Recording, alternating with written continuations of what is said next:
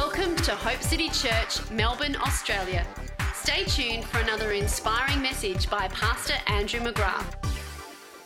So I want you to turn with me in your Bibles to an amazing passage of Scripture, Isaiah chapter 12, verse 2.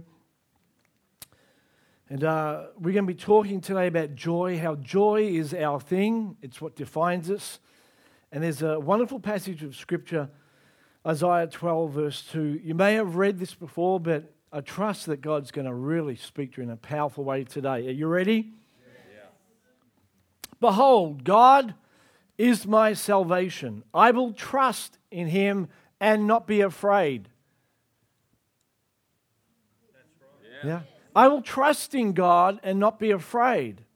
For the Lord God, He is my strength and He is my song. Amen. He has also become, or that word become means He exists. He is committed to. The Lord exists to be my salvation. How many people know that today? God exists in heaven to be your salvation. God is committed to your success, your salvation today. I don't feel like it. Well, you may not feel like it, but the Word of God says that He is committed to your salvation today. And that's a good thing. Therefore, because of this, with joy, say with me, with joy, I will draw water from the wells of my salvation. Well done, well done. So think about that. With joy, I will draw water from the wells of my salvation. And I'm going to preach to you today on this amazing passage of Scripture. Everybody draws from something. And here's a question. You are drawing something today. I want to know today what it is that you're drawing from. You know, we are the first generation. We listened to this in our Hope Hub last week. Andrew Womack speaking on the power of joy and hope. And he rightly points out that we're the first generation that are being bombarded 24/7 with all the collective bad news from every single country all around the world. When I was a little tacker, you had to wait for the news to come out, and eventually you might find out what's happening in the next state. I had no idea what was taking place in France, England, Iran, all these other nations.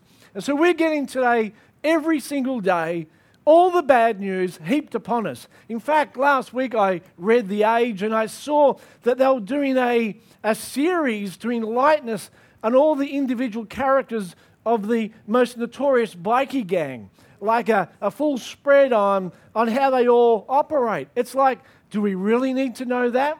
The Bible says whatever is pure, good, of good report, lovely, to think on these things. And we wonder sometimes why we lack a joy-filled life, and one of the reasons is that we continually draw things that pollute our system. What have you been drawing from this week? What news? What have you been reading? What have you been listening to? What conversations? What friendships have you been drawing from? Because they are collectively why you feel the way you feel today. What are you drawing? Well, I don't feel very good today. I don't feel like praising God. Well, one of the reasons is that you've been drawing out of the wrong well. And we know that because I was going to do a little test here today. I was going to get like a bottle of metho, but I thought with health and safety it probably wasn't a good idea. And I was going to invite people out to take a drink. And I don't think in my mind that one person would be silly enough, even though it was me offering the drink, to take a drink from that metho, because we know it's poison. And yet, right throughout the week, so many Christians have been drawing from the wrong wells that poison their heart, that cause them to find it difficult to hear the voice of God. We say, well, I don't hear God speak. Well, you're drawing from the wrong well. And if you keep doing that, you pollute your heart. And Isaiah says, with joy, we're going to draw water from the wells of our salvation. That's what I want to draw water from. I want to draw water from the wells inside me of salvation today. Anybody with me today? Okay, so we're going to find out how to do that today. We're going to talk more about that. Isaiah 12:3 says, therefore, with joy. It's an interesting thought, isn't it? Joy accesses the wells of salvation. I believe that rejoicing is the means to accessing all that God has for our life. Look at the screen. We're going to look at Psalm 5, verse 11. It says, and I want you to take notice of the words here today. It says, let all those who rejoice put their trust in you. That's God. Let them ever shout for joy because God defends them. I want you to see that today, that rejoicing enables you to access all that God is and has. When you rejoice, God says, I will defend. I'll defend you. Vindication is mine, says the Lord. Instead of you trying to get even, you trying to make things right, you rejoice in Him, you praise Him, you extol His name, you lift Him up, and He says, I will defend you. I've got your back today. Amen? Rejoicing is the means to access all that God has in your life. Why do you think the Apostle Paul says, rejoice forevermore? And again I say rejoice. This is the will of God in Christ Jesus concerning you. To rejoice, to rejoice, to rejoice. I don't get it when people come to church and they don't praise. It's like, what don't you understand about the kingdom? The kingdom of God is righteousness, peace, and joy in the Holy Ghost. It's a kingdom of joy and praising and celebration. Great to see you all on live stream today too. It's great to have you listening. We trust God speaks in a powerful way. It says in Psalm 5:11, let those who love your name be joyful in you. For you, O Lord, will bless the righteous. With favor, you will surround them like a shield. Again, he's drawing the analogy that if you worship and rejoice and praise, not only will God defend you, but He will cause His favor to be upon your life. How many people want more favor? Absolutely. I want to walk in the favor of God. You know, the Bible says of Abraham that when he was old, that God had blessed him in everything. In everything. Not just financially, but relationally, in every area of his life, God had blessed him. What was the key about Abraham? Abraham was an altar builder. His son Isaac dug wells, but Abraham was known as an altar builder. He was a worshiper. He was a praiser. Rejoicing is the means to access all that God has. So why rejoice? Why rejoice? I was thinking about this. What's the big deal about rejoicing when it comes to being enlarged in the kingdom? Do you know it says in Mark chapter 4 that there's a parable about the sower and the seeds that go into our heart. And in I think it's verse 16, he says, there are some that have seeds sown, they're like on stony ground. And it says these words, they immediately receive the seed with joy and gladness. Did you hear that? They receive the seed with gladness. Have you read that before? Yeah. They receive the seed with gladness. See, gladness and joy is the key to receiving. Yeah. The seed comes into the heart because you've got a joyful heart. Yeah. God doesn't deposit seeds in hearts that aren't joyful. They receive the seed with gladness, but they have no root in themselves, and so they only endure for a time. You see, here's the deal. You've got to continue and maintain the countenance of joy and gladness in all things. Don't give up. Don't stop praising. Don't stop celebrating. Don't stop being a worshiper. And because they didn't do that, the seed didn't go down deep inside. So that tells me something, that joy buries the seed out of reach of the devil's hands.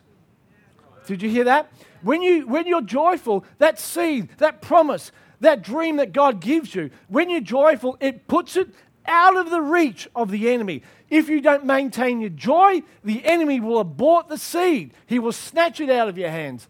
But if you remain joyful, If you say, thank you, God, your promises are yes and amen. I don't know, it seems like everything's gone worse. Things are bad, but nevertheless, I'm going to worship you. Doesn't the Bible say, though the fig tree doesn't blossom and there be no fruit in the vine, there's no petrol in the car, my wife is sick in bed and everything's gone wrong, yet will I rejoice in the God of my salvation. God the Lord is my strength. There is one thing you can do on earth that you can't do in heaven, and this is it. You can worship in the face of adversity. There is no adversity in heaven. It's easy to worship in heaven because everything's good. We're on a sea of glass. There is no ripples. There's no pushback. But it's on earth that you get the challenge and the privilege of saying to Satan, even though you come against me, I will worship him at all times. I will bless his name. That's what it means to be a warrior. It's saying, I see what you're doing, but despite that, I choose to say, my God is my salvation. I'm coming with joy to draw out from the wells of my salvation. That was good. See, the same adversity that kills one seed grows the other seed. See, adversity comes and only two things can happen. It will take away the promise or it'll come and grow the promise. And this is what the enemy doesn't realize. He's a one-trick pony. He comes with adversity and rightly so, because many Christians just give in to him. They allow him to snatch a seed. They go, they become Eeyore mindsets. They begin to whinge and complain. They get cantankerous. They stay away from church. They have a pity party and no one comes, and it reaffirms their beliefs that no one loves them. And so that's why he does it. But there are another group of Christians that when the adversity comes, they say, I know that sun that's come to destroy that seed is going to build this seed, because you need sun to grow. It's going to come upon my seed. It's going to bury it deeper. See, because that whole thing is the seed. The reason it was aborted because it didn't go down deep. The word for deep in Mark 4 is bathos, which means deep mystery. And when we allow the mystery of his promises, we wrestle with them, we believe, we sing over them. They go deep inside, and the adversity that comes causes the seed to grow. I am what I am today because of the victories that I have had through adversity. And I know this, that because the Holy Ghost is inside us, we cannot fail. I'll say it again. Because the Holy Spirit is inside you, you cannot fail. Praise channels the Father's presence into every defiant circumstance. Did you hear that? Praise channels the presence of God into all. So it's like, have you ever seen those trucks on the side of a freeway and they're blowing out all those seeds, those green seeds, and they're planting grass? Has anyone seen that? And it's like that. It's like a shoot that's blowing out seeds. And as we begin to worship, it connects us to the tank of heaven, and God begins to speak and move over all our circumstances. Praise channels the presence of God into every defiant circumstance. Get the hardest circumstance that's against you and begin to praise God over it. Not for it, but in it. Begin to say, thank you, God. Thank you that even though I have no money or whatever it might be, I know that you are my salvation. I declare that you will make a way where there seems to be no way. I celebrate it. Joshua walked around 7 times the walls of Jericho, and they worshiped and they praised. And what seemed to be insurmountable came down in but a moment. Amen. Praise, worship. So we mirror heaven, so heaven is welcome on earth. Psalm 103 says, bless the Lord, O my soul, and all that's within me. I wonder today that when we worship God, did we let it rip? Was it all that's within me? Or we just give God, a little bit of energy? See, bless the Lord, O my soul, and all that's within me, bless his holy name. Sometimes I think if I let it all out, I'd scare you. But isn't it interesting? He begins to say, I remember that you forgive all my sins. You heal me. You're my deliverer. And as the psalmist begins to do that, do you know at the end of that chapter, he goes on and he begins to go from earth, now he's in heaven, and he's saying God's throne is established in heaven. Forever his kingdom endures. And then he begins to say, you know what, not just that, but the angels are heeding the voice of the word of the Lord. Where's that voice? It was back at the start of the chapter. You and I were declaring the goodness of God, the salvation of God, the deliverance of God with all our heart, and heaven has to respond to a heart that's fully engaged with him. And he releases his angels and he says, you do my bidding. You've heard my saints sing. You've heard them shout aloud with a voice of triumph. Now you go and begin to fight their battles. Yeah, amen? Amen? That's what it says. Praise channels the Father's presence into our defiant circumstances. Wow. That's good, Andrew.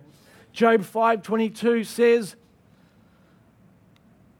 you shall laugh at destruction and famine, and you will not be afraid of the beasts of the earth. Laughter releases the force of joy.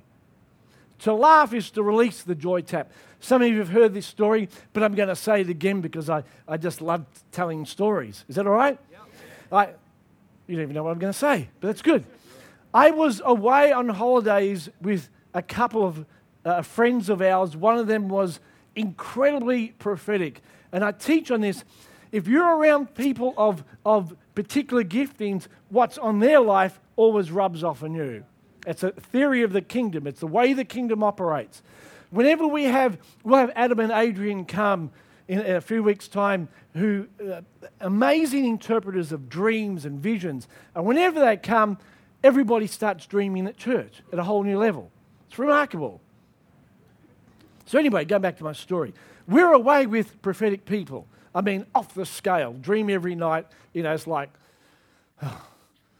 from start to finish. I mean, I dream occasionally. It's getting better, but, just like off the scale. And anyway, I'm in bed at night, and I'm having a dream.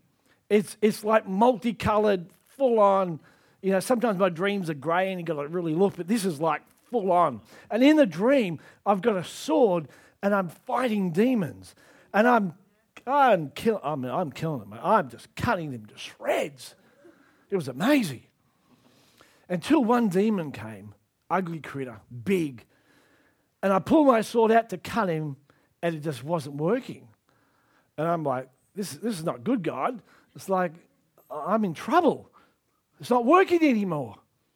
And I heard a voice from heaven say these words, just laugh at him. And I laughed, okay.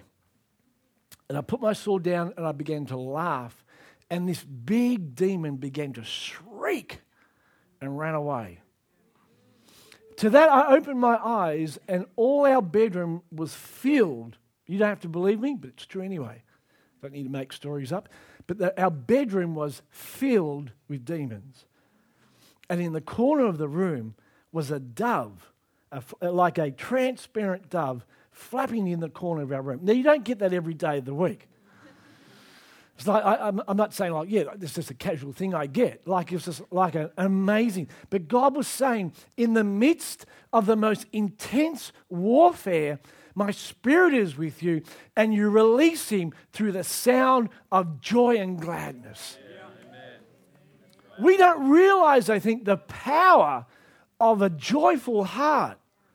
Not just what it does in us, because a merry heart does good like a medicine. You could get rid of some Panadols and take some merriness. But it's powerful when we praise and when we worship. Wow. Psalm 126 verse 5 says, those who sow in tears will reap in joy. Those who go forth weeping, bearing seed for sowing, they will come again rejoicing. Again, harvest is connected to joy. Did you hear that? Yeah. Tears for the sower, joy for the harvester. And maybe God's saying to the church, you've overwatered your seed.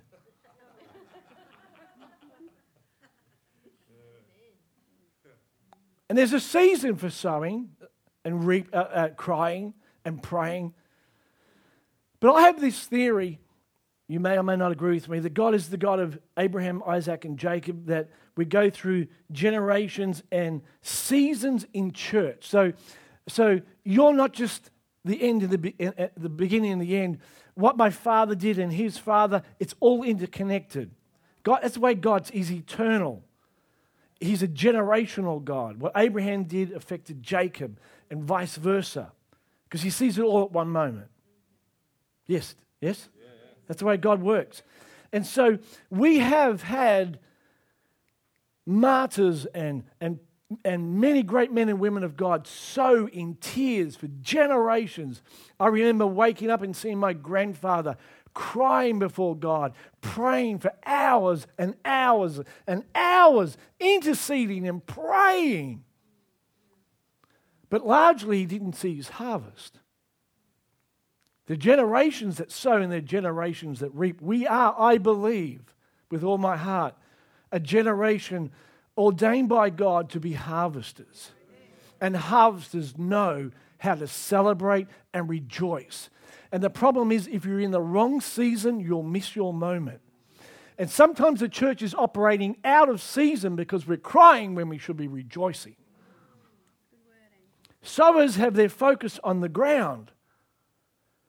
Their focus is nurturing the seed that can't be seen, but harvest, they lift up their eyes. They begin to see in the spirit realm. They begin to see what God is doing. Don't say there's 4 months and then comes the harvest. The harvest is right before you.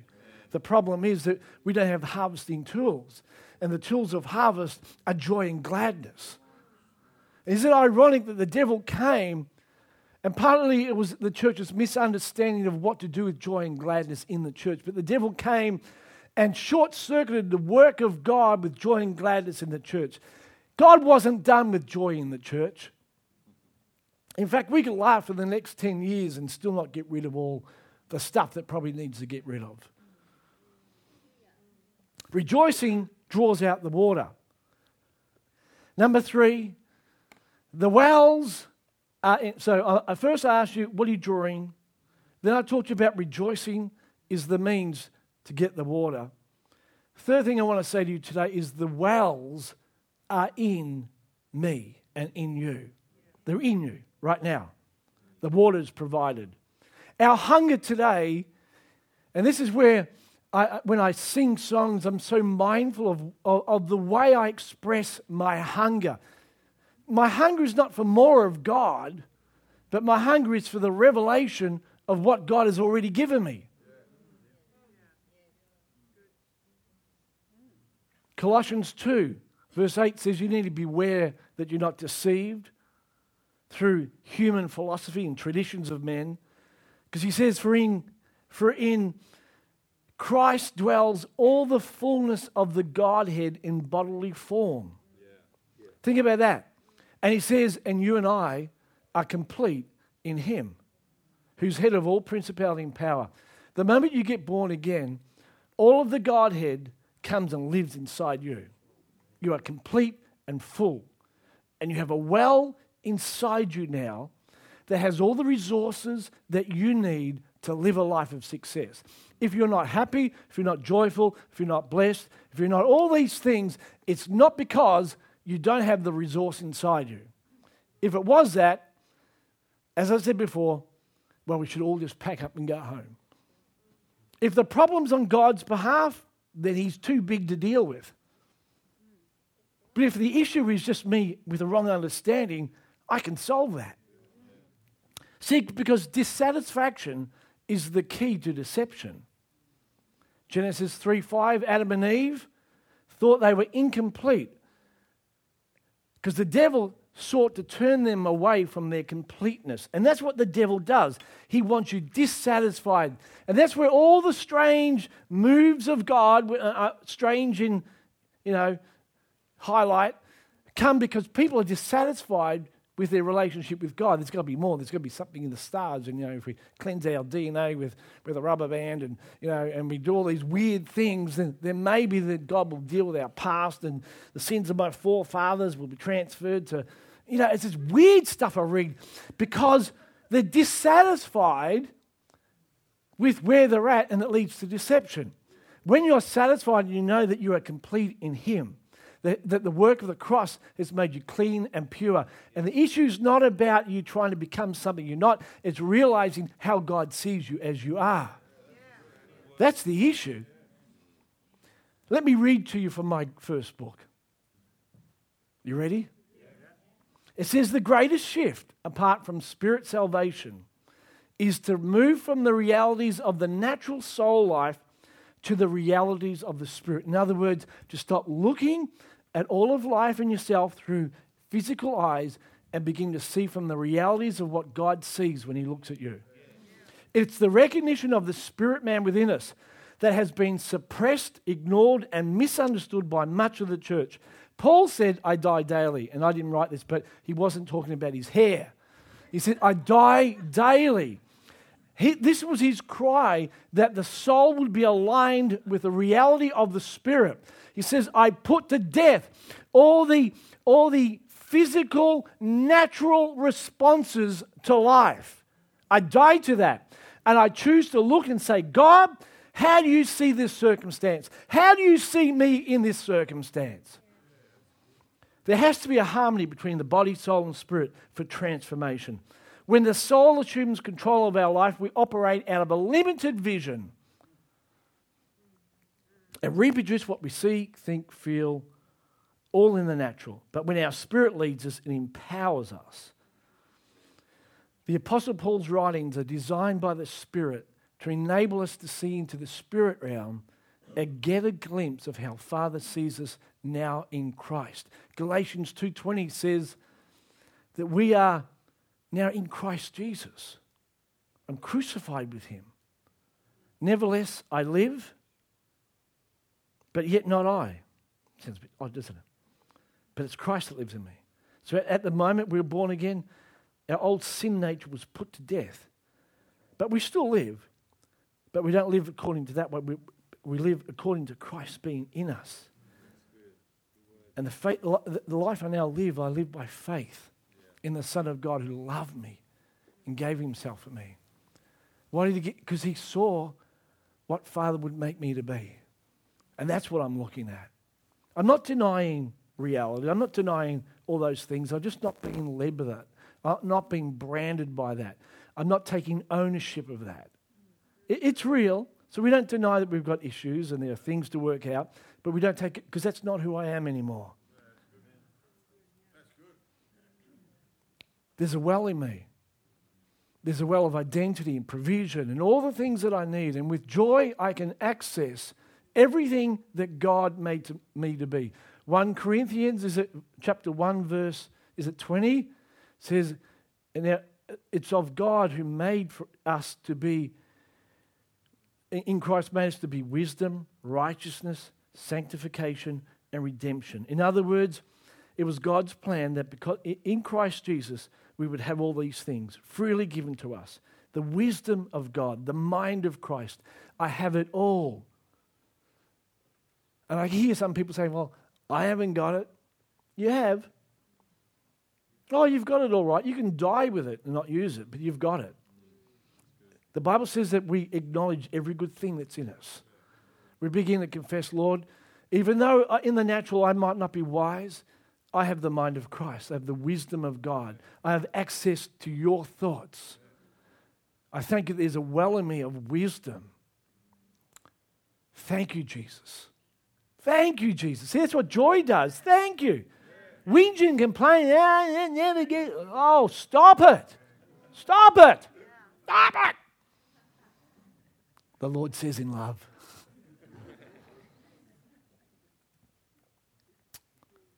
The key to biblical mind renewal is choosing to think and speak at a higher level than what I am currently experiencing. Well, I can't say I've got the mind of Christ because I'm so stupid. All right. The key to biblical mind renewal is to confess and believe and to think at a higher level than what you're currently experiencing. That's called faith. His thoughts are not your thoughts. He's not going to lower himself to your thoughts. You're going to have to come up. It's true. It may not feel true. Remember I told you the story about the thermostat? We set it to 20. It's not working, it's only 10 degrees. See, those thermostats never work. You told me to confess. You told me to believe and imagine and see myself as God sees me, and it's not working. I've tried it for a day. Give it time. Let the burners of the Holy Ghost create a fire inside you. And all of a sudden, what that thermostat says will be your reality. Faith and patience, we inherit the promises. Close the windows. Dwelling on the wrong things, drawing from the wrong things, letting the draft in. That helps. It's not working. Shut the windows. That's a good start. Shut the door to the enemy. Stop feeding on his lies on the TV. And allow God to do his work. His words are spirit and they are life. And I don't know if the body of Christ has got a revelation of this yet, but the word of God is spirit.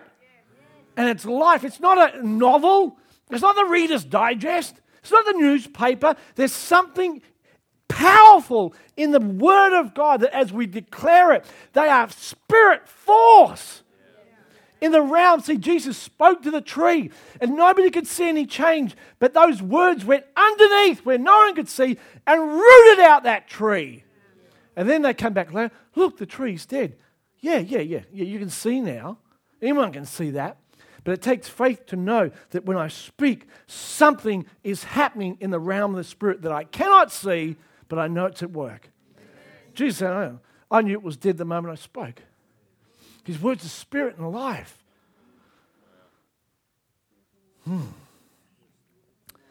Paul says in Philippians 17 times to rejoice, to be joyful. 17 times while he's in prison. You know I love numbers in the Bible because God's a number God. 17 is made up of 10 and 7.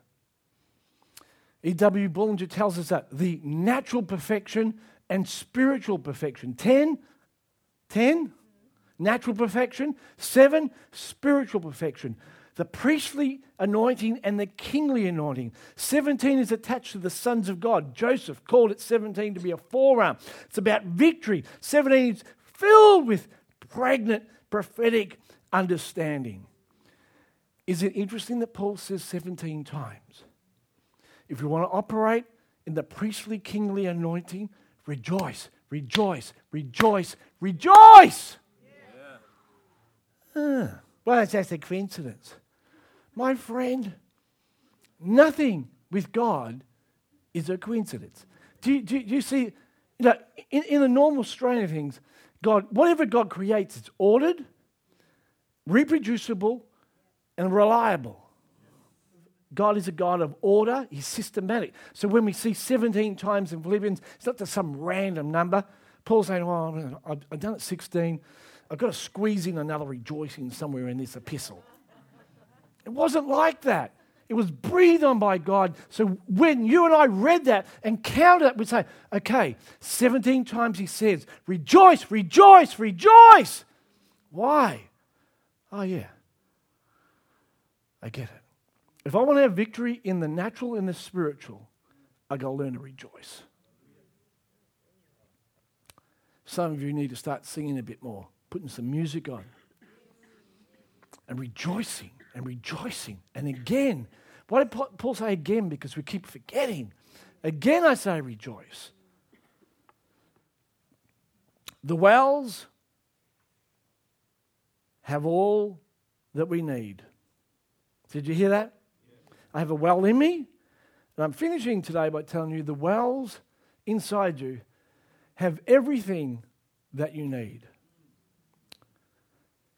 The wells of, what are they called?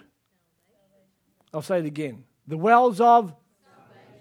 I'll say it again. The wells of salvation. Okay, that means the day I got born again. No. Listen, don't get distracted now. Listen. That word salvation is connected to the name of Jesus. Yeshua, salvation. We're drawing from the life of Jesus today. And do you know that word salvation? Do you know what it means? Deliverance, healing, prosperity, health, welfare, peace. It is a word filled with pregnant meaning. We're drawing from wells, not well, wells. I have wells inside me that are accessed through joy. The sevenfold Spirit of God, He's known as El Shaddai. You know that name. Some people say it means God Almighty, but it's more than that, because when you study the root words, listen, it means the God of multiple breasts. People said they didn't want to write that because it's like weird. But get beyond the weirdness and think about it.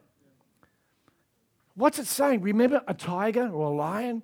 When you see them suckling multiple cubs? God's saying this, I can sustain you and feed you in every area of your life. I've got one breast for salvation and another one over here for health.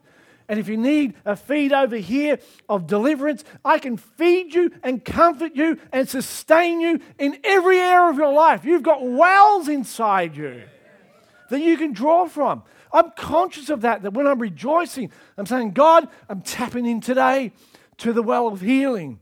I have friends that need healing. I'm tapping in today to the wells of prosperity. I see myself with so much money. It's unbelievable. I'm a resource to multiple ministries and churches. Tapping in. So, see, the church has been sucking on one breast. It's the breast of salvation and eternal life. But God's saying here, you've got wells of salvation. And isn't it interesting that the enemy, I'm almost finished, the enemy in Genesis 26:15 wanted to stop up the wells and fill them with earth to Isaac. With earth. Human reasoning, human logic. He wanted to stop it up. A well accesses things under the ground in the realm of the spirit.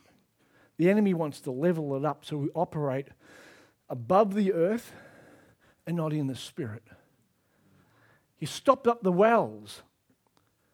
But Isaac would not allow that to continue. So in verse 32, we're almost done. They continue to dig for wells. He says, I know I've got a well there somewhere inside me. If the enemy tries to stop your well, he brings stuff on you. He tries to challenge you. You just say, you what? You fill that well? I'm going to search for more. I'm going to keep digging. And it says eventually he found a well and he called it Sheba. And you know what that word means? The promise, an oath, a covenant. You have a well inside you, which is the covenant of our Lord Jesus Christ. He says, I promise you, I'll never leave you or forsake you. You birth into better promises. That word also means seventh, completeness, perfection, the rest. That's what he named this well. I have a well inside me, a covenant promise from God that He is my ability, He is my rest, He is my security. When you know that you own wells inside you won't allow the enemy to block them over. You say, oh well. He didn't say that. He didn't give up. He says, I'm going to keep digging for wells. I know that's my heritage. My father, Abraham, dug wells, and they belong to me. There's water there, and I'm going to be sustained by that. Isaiah chapter 12, verse 2 says, God is my salvation. I will trust and not be afraid. See, today, not one of us should fear tomorrow. God is my salvation. I will not fear. I will trust. For the Lord God is my strength and my song. He exists. He is committed to my salvation. Did you know that God exists to be your well provider? That's His job description. Your job is to draw. God's job is to provide. Yeah. And I draw with joy. He says, He has become my salvation. Therefore, with joy. So He knows God's job description. So He says, therefore, with joy, I will draw water from the wells of my salvation. I want you to remember this verse all week. I want you to recite it in your sleep. I want you to praise it and pray it in your car. I want you to declare it over your life and your family.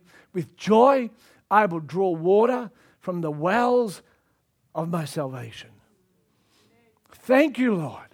Thank you, Lord, I've got a well inside me. Thank you, thank you, thank you. So, we're going to pray for every single person here today, unless you can sneak out. Because we want to release over your life a new degree of joy and gladness, a new revelation of the wells inside you. As we come to a close of this month's theme, I believe God wants to do a new, fresh thing in your life today. You've got a well inside you of salvation. And the key to that access is a joyful heart. And the enemy's tried to stop you accessing all that God has for your life. You've been trying to get the well through struggling and striving, through all sorts of means, and it's accessed through joy, through gladness, through praise, through thanksgiving. And we're going to unlock that in agreement with you today. Amen? We want to pray for every single person. In a moment, I'm going to ask you to come forward. Pastor Darryl is going to come and pray with me, and a couple of our other leaders. We're going to anoint you and pray.